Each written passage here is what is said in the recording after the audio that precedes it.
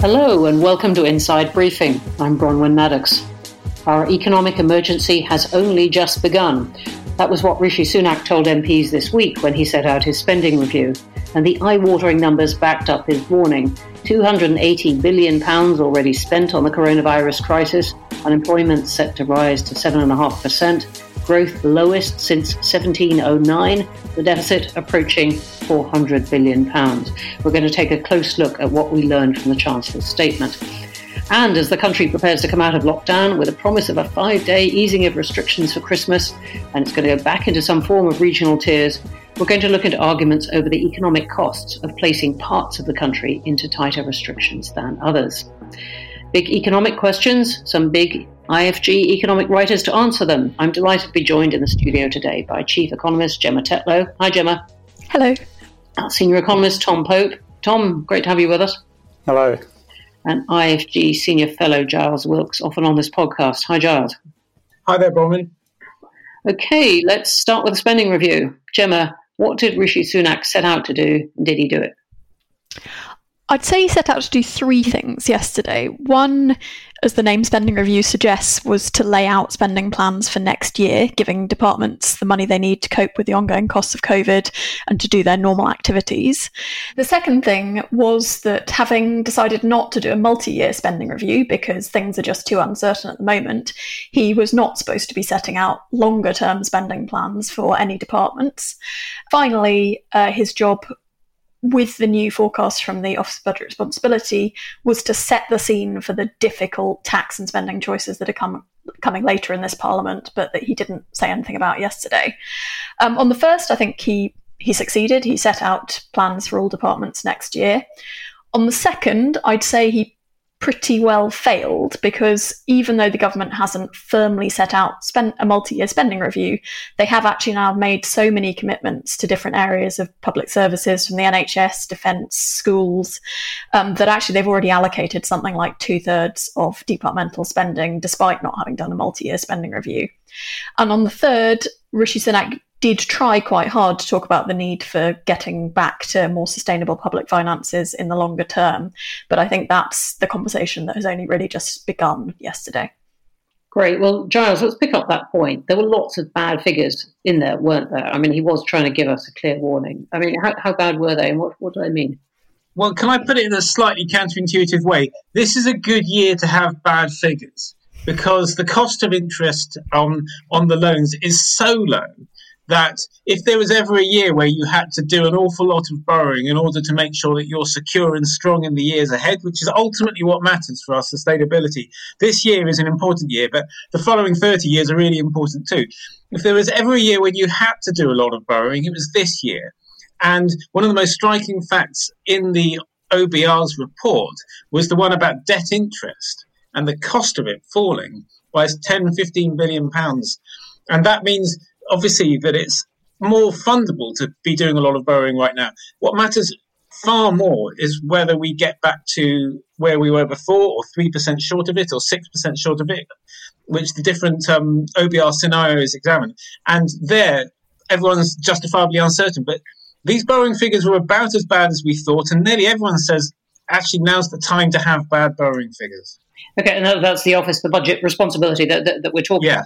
But if this year is a good year to have that, what about next year? I mean, this is one of the big arguments, isn't it, about how long has he got, how long has the country got to take advantage of very low interest rates?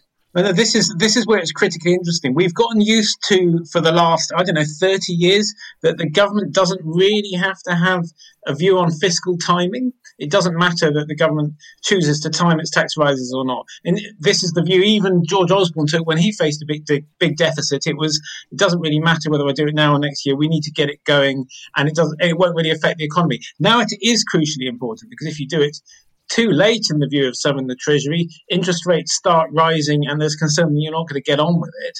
And if you do it too early, you destroy the recovery before it happens, and you leave an indebted private sector unable to lift the economy going. Now, most people would say it's better to err on the late side, because there's no sign the bond markets are going away. But yeah, I agree with you. You can't put it off absolutely forever. At some point, a really difficult timing decision has to be made. I just think everyone agrees that it's not exactly now. We'll come on to that point in a bit more. But Tom, take us into some of the detail. I mean, was he generous or tough? I mean, he's given some money for departments to deal with coronavirus, but there have been cuts for non-coronavirus work. How does it look? Yeah, I mean, it seems kind of amazing, doesn't it, when a chancellor is set to borrow 390 billion this year and has committed another 50 billion to coronavirus-related spending next year. But we could be debating whether he's a generous or a tough chancellor. And again, if you're in one of those departments that, as Gemma mentioned, already has a confirmed spending settlement, so you're in the NHS or schools or defence, then again, you've got that long-term settlement that's been guaranteed, and they're pretty generous. But the Chancellor did cut non-coronavirus spending relative to what he was planning in March by about £10 billion each year. And because schools in the NHS and defence are still getting what they were already going to get, that means less money for other public services. So for those public services, you're looking at only a small real terms increase year on year. And that could easily disappear if some of the COVID-related spending needs to continue beyond next year, which the Chancellor currently, perhaps optimistically, is assuming won't be the case. So generous in the short term and generous if you're in the right public services, but for other public services, it won't feel nearly as generous. Gemma, take us into the public sector pay freeze, one of the most controversial things that's been indicated. How big a deal is that for the government in saving money?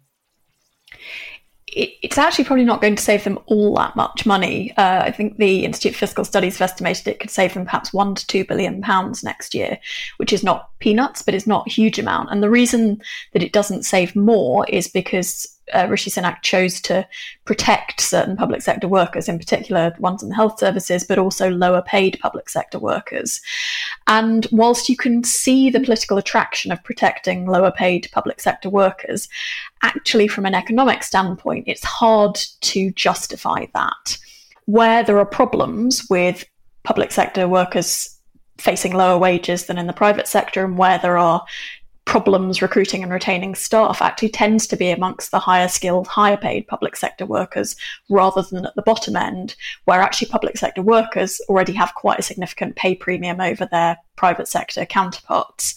So you can see the politics of why they protected the lower paid, but actually it's hard to really think from an economic standpoint that was the most efficient way of targeting that part of the public spending cut. And as you said, not saving huge amounts of money. I mean, Giles, what about the aid budget? Another one of this week's rows, if you like, and saying that it's going to be cut temporarily from 0.7% of GDP to 0.5% of GDP that is smaller than was expected, and no fixed date for when it's going to return. Saving a lot of money. Is it good politics? There's politics and politics, and the politics that I think has motivated this from both the Prime Minister and the Chancellor is the politics of the happiness of the Conservative Party more than how it polls more generally or our overseas reputation. Bluntly, if you do policy tournaments, this often wins. In other words, if you put it up against other policy choices, people say, yes, I like the sound of that. And I once saw in Prospect magazine it actually won as the most popular policy idea. We need to be cutting overseas aid and helping things like the defence budget. And it's very popular with Conservatives who suspect it's wasted or it's not good for the countries that receive it. So I think this is actually a base-pleasing measure and one that also helps him fiscally. And the politics that the leadership of this government right now is worrying about is keeping the party together and reassuring it that despite all these counterintuitive Conservative moves to affect people's lives in the coronavirus regulations and burrow crazily, they are still Conservatives at heart, and this is a very Conservative measure. So I think he's probably, regrettably, got the politics of it right for his own purposes. Whether it's the right thing for the country to be doing, well, a lot of people will disagree, let's say that. All right, well, let me take the three of you into another one then, because there was quite a bit in this statement. The Levelling Up Fund worth $4 billion and obviously aimed at a lot of the Northern and Midlands supporters that the Conservative Party won at the last election. But they intend it more widely than that, and they talked about areas having to bid for this and with the support of their MPs and so on. What do you all make of whether that is useful money and whether it's going to go in the right places? I think it's a dismayingly unoriginal answer to a problem that we've already been doing things like this. The European Regional Development Funds that were there as part of our EU membership, and the Shared Prosperity Fund that was meant to be a replacement for that, and the Stronger Towns Fund, and the Regional Growth Fund that was put in place by the coalition when the regional development agencies were gotten rid of, and etc., etc. There's been central pots for people to bid into to come up with productivity enhancing ideas for certainly as long as I can remember. And if they worked, by now we would have solved a lot of the problems they're meant to be dealing with. On top of this, we have the very telegraphed tweet point that he made that he wants local MPs to approve of this, which is going to produce all sorts of weird politics as well, on top of the suspicion that pork barrel politics will play a part following what seemed to happen with that Towns Fund and the MHCLG stewardship of it, that seemed to favour, let's say, politically sensitive and valuable spaces over other spaces. I'm not particularly impressed. There's no way that £4 billion is enough to fix this problem. In fact, some people think it's going to be hundreds of billions of pounds. And I would say it needs to be something much more about economic policy, not just government money.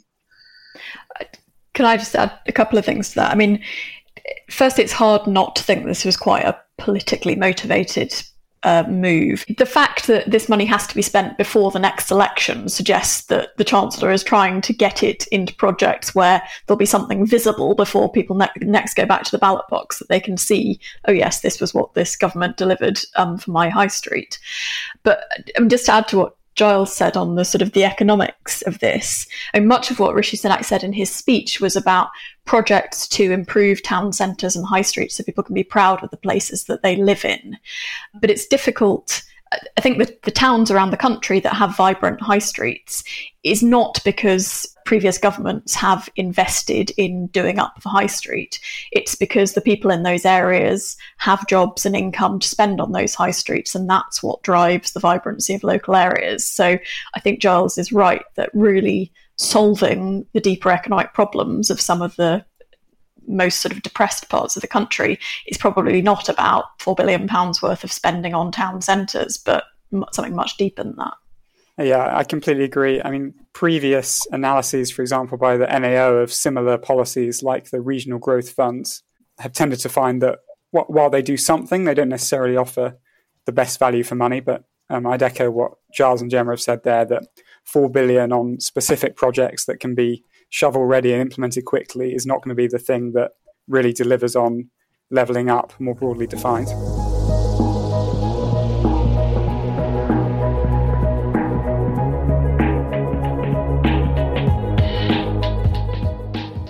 All right, so let's look ahead and try and look at what this is going to mean for the budget in the spring, and indeed for the big manifesto pledges about avoiding rises in the main taxes and so on. Gemma, this is something you've written a lot about. Do you think there's anything, has this week told us anything about what we can expect?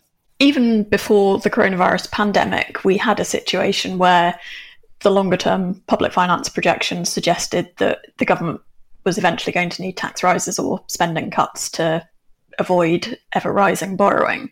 And the coronavirus pandemic has probably just layered extra pressure onto that. So it was always economically unfortunate that the Conservatives have, for several elections running, painted themselves into a corner of ruling out any increases in the rates of the major taxes. Because if you can't raise the major taxes, then you're stuck scrabbling around for tax raising in smaller parts of the tax system, which potentially means putting up rates on taxes very high to try and claw out what you need. Just remind me what the big taxes are. So the big tax, the triple lock manifesto pledge that the Conservatives had is not to raise income tax, national insurance contributions or VAT, which between them raise the bulk of tax revenues every year. Now, I suppose the one thing that we did see yesterday was that Rishi Sunak was willing to ditch one of their other manifesto pledges, which was the commitment on aid spending, which we've already talked about. So that might pave the way for a reassessment of some of those other tax-related manifesto pledges. But I think that'll be interesting to see. Yeah, again, if you're going to break manifesto pledges, this is a good year to do it. I mean, Charles, you had some interesting thoughts before when we were chatting about whether it's easier to make spending cuts or tax rises. I mean, I always thought it must be easier to do tax rises because they land all over the place and they're broad and even and irrational, and spending cuts have got their own special interests attached to them. And that was the right-wing fear about the endless growth of the state. But I think George Osborne kind of disproved that it was possible to put through spending cuts at a particular historical moment. And although there were costs, and boy, have we seen some of those costs come up in the coronavirus crisis, they don't get pinned on the government doing them as quickly as, for example, 1994 and Ken Clarke trying to go after fuel, or 2017 and Philip Hammond trying to go after some self-employed tax breaks. So which ones is he going to find easier? He's so far seems to be willing to put down a flag for the for the spending cuts first, because he's put down a £10 billion spending cut relative to his March plans once coronavirus has gone through. And there is a real open question about whether he'll ever face the tax decision because of interest rates being so low and the Conservatives being in two minds about whether they still need it as a political strategy to be able to say to facing across the Labour Party, we're a smaller state government than you would want to be. I'm not really sure that they feel they have to even say that anymore. They feel that they can actually just show that Conservatives are better at running a big state than the Labour Party, or maybe that's their new strategy. Well, I'm going to come on to this in just a second. But Tom, Giles was just talking there about things cut under when George Osborne was Chancellor. One of them, social care, which was very much exposed when the coronavirus hit, these support for care homes and so on. Do you think that the government is going to feel obliged to put more money into this? I mean, it said it wants to repair social care, but so have lots of other governments. Well, if you recall, I think when Boris Johnson entered Downing Street, he said that he had a plan ready for fixing social care, but we still haven't heard it yet. And this has been a problem that successive governments have been dealing with. I think it's going to be difficult not to put more money into social care over the next few years, but there are much bigger problems not with social care. It's not just how much funding there is, but the way it's funded and the responsibility that local governments have for it while those local government budgets are being cut all the time. So there really is a bigger reckoning to be had on social care. The broader fiscal situation's going to make it harder, but I'm not sure it's a problem that the government can sort of kick the can on for another few years. I have to say yesterday's announcement made me pretty pessimistic about the prospects for really sorting out social care funding, because if this year has taught us anything, it's taught us the importance of the social care services and the pressures those faced with coronavirus. And yet what we saw from Rishi Sunak yesterday was an announcement of some more money for social care, but most of that money coming by asking local authorities to raise council tax. And what that means is that local authorities will end up with more money for social care if they happen to have a robust council tax base, so if they happen to have high value properties in their area, rather than being in an area where you have lots of people in low value properties or who don't pay council tax. So that just looks like almost the lowest common denominator answer to funding pressures in social care this year, and that just makes me a little bit depressed and pessimistic about the scope for really addressing this problem. Giles just brought us back to the point I wanted to end this section on, which is just returning to this question of interest rates and whether there is a real difference of economic philosophy now between Conservatives and Labour about how much the government can spend and indeed how much it can borrow. Where are you on that, Gemma? I mean, most economists would agree, and I think all of us here, that in the short term, with interest rates at record low rates, the Chancellor has done exactly the right thing this year in supporting the economy, supporting jobs. That was the fiscally responsible thing to do, to try to avoid longer term economic pain. And similarly, I think that because this money has been borrowed at low rates, the government doesn't need to be so worried about the fact that debt has increased, because we've been able to finance it not only at low rates but also with very long maturity. So we're borrowing on sort of 50-year bonds and things like that. The thing that is more concerning and will need to be addressed at some point is not just the fact that debt is high, but the fact that it will continue to grow year on year if the annual deficit, the difference between spending and receipts, is too large. And so what the Chancellor presented yesterday from the OBR of there being a 4% deficit in 2025, and that's because the economy is going to be smaller, that kind of borrowing is not going to be sustainable forever, even at relatively low interest rates. And we can't guarantee that interest rates are going to be low. So I think there's definitely a big question about timing and when any deficit that emerges needs to be reduced. But I don't think it's something that you can put off forever. So, Gemma, do you get the sense there's a difference between the Conservatives and Labour on this, or indeed between the Chancellor and the Prime Minister?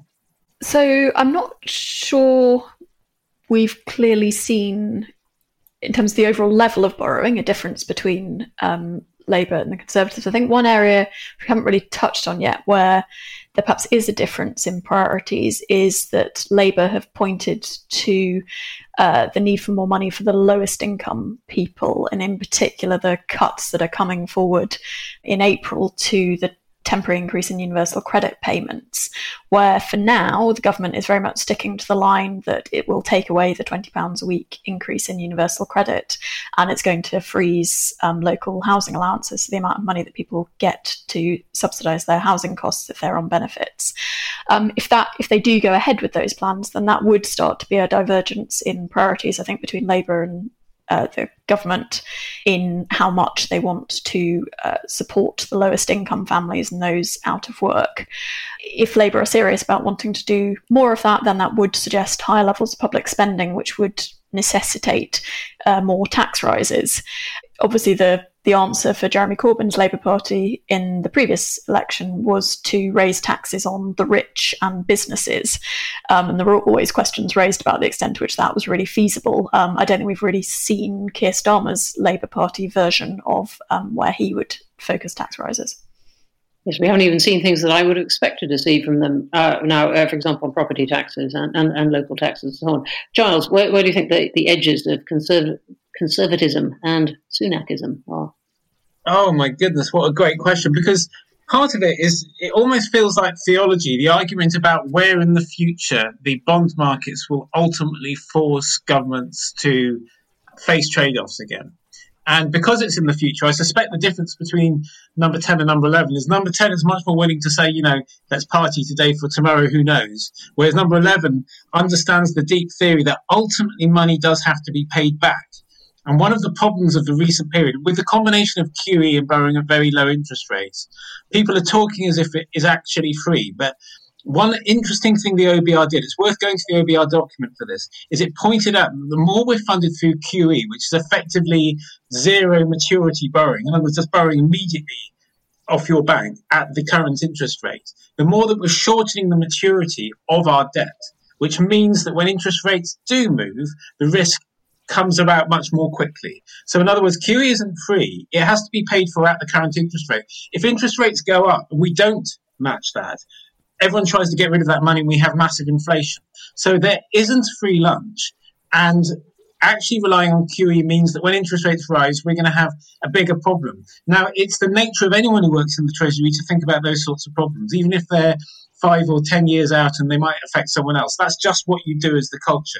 So I think that's one of the big differences between number 10 and number 11. As for what Sunakism means, I'm afraid otherwise. I think it's still an immature idea because he's had such an extraordinary period in government. There isn't a chance to operate in normal circumstances, and you need those to see the way the man really thinks. I would say that what he wanted to do, which was end coronavirus job retention scheme early, get the market mechanisms working quickly, puts him more at the kind of hawkish, what we call Austrian economic end, where he wants to see the free market make tough decisions and thinks ultimately the British economy will prosper through that. But we haven't had a chance for him to actually demonstrate this. And now furlough's going on till March. It might be a long time before we see him actually face those kind of tough Margaret Thatcher-style scenarios that really reveal a politician's temper.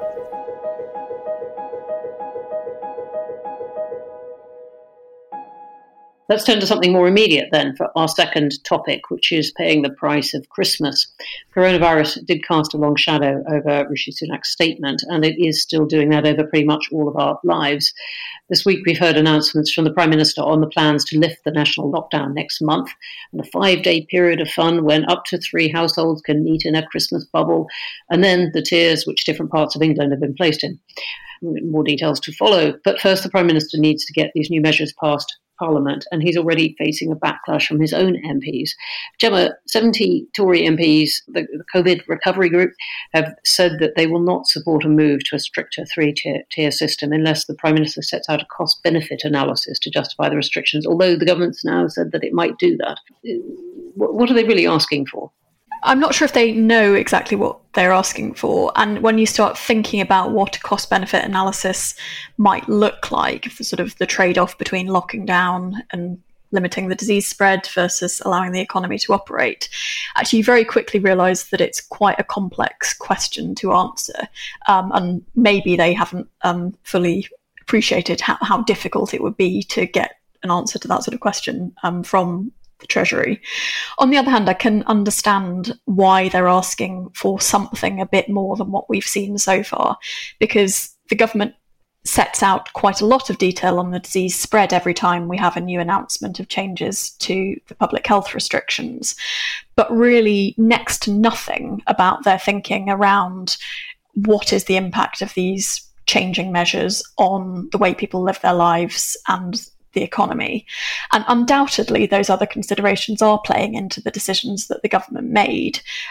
For example, when back in October they decided not to implement immediately a national lockdown, undoubtedly that was because they were concerned that whilst that would limit the spread of the disease, it would have other costs. Yeah. But they haven't been very good at sort of illustrating or talking about these things, even if they can't put a precise cost-benefit analysis number on those things. These MPs are getting at a serious point, aren't they? Look, these are still very extensive restrictions after many, many months on what people can do and who they can see and so on, and how businesses can operate, and the government should justify this. But as you said, you know, on the one, you could ask the government to spell out, well, how many more lives might be saved from these restrictions, what would the damage to be to the economy. But some of the arguments for the Christmas break are really ones that seem to be very hard to quantify. For example, how much it will cheer people up, or the fact that people were going to break the rules anyway, and so it's very bad to have an unenforceable rule,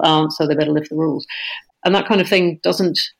Giles, what do you're no stranger to cost-benefit analyses. What do you make of this call? I think it's incredibly hard to offer a proper cost-benefit analysis because, I mean, if my somewhat Keynesian views are right, it doesn't matter how much things really dip now, so long as you shield and protect people for the recovery. The real cost is whether you've got permanent damage to the economy and you've sapped people's long-term potential, you hurt people's education, that sort of thing. So it's not to do with what happens to GDP in the next few months, although that's going to be what hits the headlines. And is possibly easier to analyse, because if you effectively tell people to stop doing the following economic activities, that relationship to GDP is maybe quite easy to measure, and we'll certainly have quite a lot of data from the world in 2020 to measure that. That might not be the point. What we don't know is 2022, whether our economy is very much weaker because of having a lockdown in 2020. So to provide that trade-off is extremely hard. And you might say, you know, how the government's responds to the problems will then affect it. So, you know, if it shields and protects people really competently, then maybe we'll be fine and there won't be a long-term economic effect. So I've got a little sympathy with the Treasury beset by these very clever modelers saying, show us your workings, because it's one of those times when a reasonable shrug is about right. The final point I would say is there's, sorry to use another of these phrases, but there's discontinuities here. And it's not a smooth curve. If we hit a certain level of infection that leads to a certain level of hospitalization, and that's been a pretty strong relationship, and the hospitals overflow, suddenly we can't provide healthcare to people with COVID and people without COVID. And that is an existential problem. And as a result, you could understand the government saying that if that risk goes above 5, 10, 15%, we cannot bear the thought of it. We need to lock down. And really, the GDP cost against that can't be measured. Tom, can I ask you whether we've got a sense of what the furlough schemes have really done in the way of saving jobs? The Chancellor was saying, look, they've saved some, I think he said hundreds of thousands of jobs. Things are much better than they would have been. And do we know, how much they've helped the high street, which is inevitably taking a massive hit? Yeah, so we know that the furlough scheme at its peak was being used by over 9 million people, so 9 million jobs that were being furloughed on the scheme.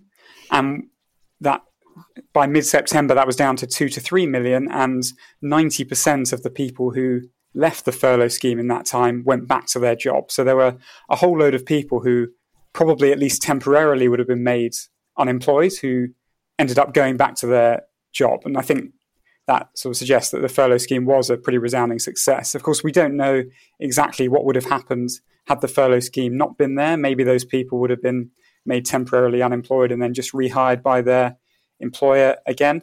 But either way, it seems like the furlough scheme was very successful.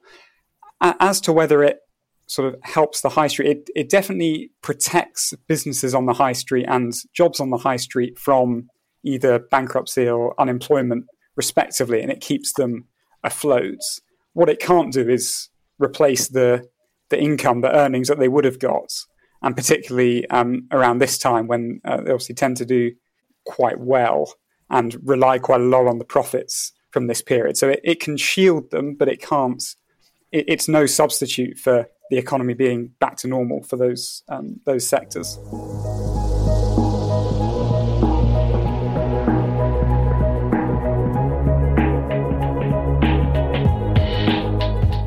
Right, and to end on a more upbeat note, I mean, given that we've had this news of 3 different vaccines being very successful in trials and people talking about them being rolled out within weeks or early in the year, and people beginning to talk about when to get back to normal, how do you look ahead at the economic prospects and try and take account of that? You say, well, look, it may all snap back to normal very, very, very quickly, or businesses now know how long they've got to hold on.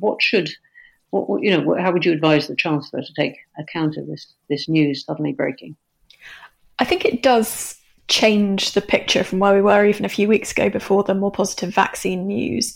And certainly in terms of the policy decisions that Rishi Sunak is facing, he can now think more clearly about, can I afford to keep tiding businesses over for a few months rather than possibly facing the prospect of months or years of continuing support.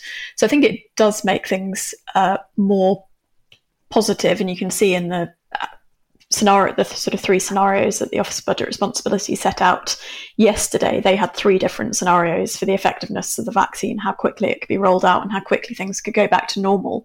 And those do have quite different implications for the economic outlook. However, I think there are reasons to be a bit less sanguine. So the one thing that Rishi Sunak didn't talk much about at all, or I'm not even sure he uttered the word, was Brexit, which obviously the transition period is coming to an end at the end of December. And quite helpfully, for the first time, the OBR put together a no-deal Brexit scenario in their forecast yesterday, which suggested that if there is no deal with the EU, then that could add further drag on the UK economy and in 5 years' time be depressing growth by roughly half of the impact that the OBR thinks COVID will be depressing growth in 5 years' time. So that's there are downside risks here as well. On the upside, the one thing that's been unusual about this recession is that actually, because of all the government action on things like the furlough scheme, household incomes have really been supported. And at least among some households, people have saved an awful lot this year. So one sort of positive upside is the question of what do people do with that money once they are released from these lockdown and able to go back to something more like normal life. I guess the back to normal includes talking about Brexit full time again. Giles, quick glance ahead, post-vaccine. Well, Brexit's enormously important, and here you've got to admire the OBR. Like Gemma said, I counted. Very good podcast for the OBR. It is. And I say this because in 2009 I wrote a pamphlet critical of the suggestion that they be created. So I've been making up amends ever since. They made 62 references to Brexit in their report.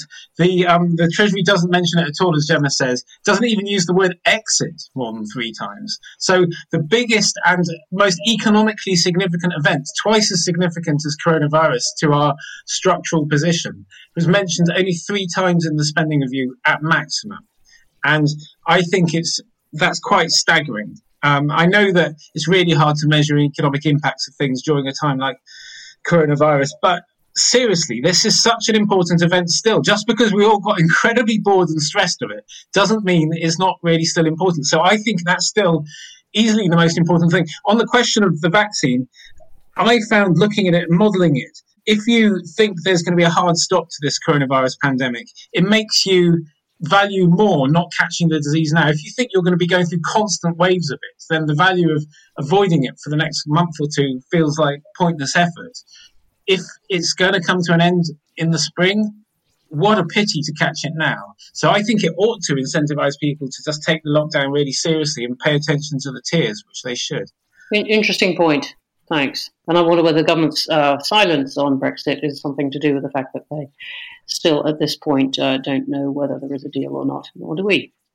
We will come back to that in the future, though. But with that, we're going to have to wrap up this week's Inside Briefing. My huge thanks to Tom Pope, Giles Wilkes, Gemma Tetlow. And if you enjoyed this episode and you want to hear more of our discussions, please do check out our sister podcast, IFG Live. We've got some great new shows for you there. We've got an event on what might happen next for Scotland as the independence question rumbles on. That's one of the big stories of next year. And next week, we'll be discussing the future of special advisors now that Dominic Cummings has departed the stage. You can find all of our podcasts at iTunes, Acast, Spotify, wherever else you get your podcasts. And please do give us a review. We always like them, whatever they say. You can find all our work, including all our latest analysis of the spending review, at our website, instituteforgovernment.org.uk. That's it for today. We're back in the tiers, and if the Chancellor's gloomy projections are anything to go by, more tiers to come for this government. See you next week.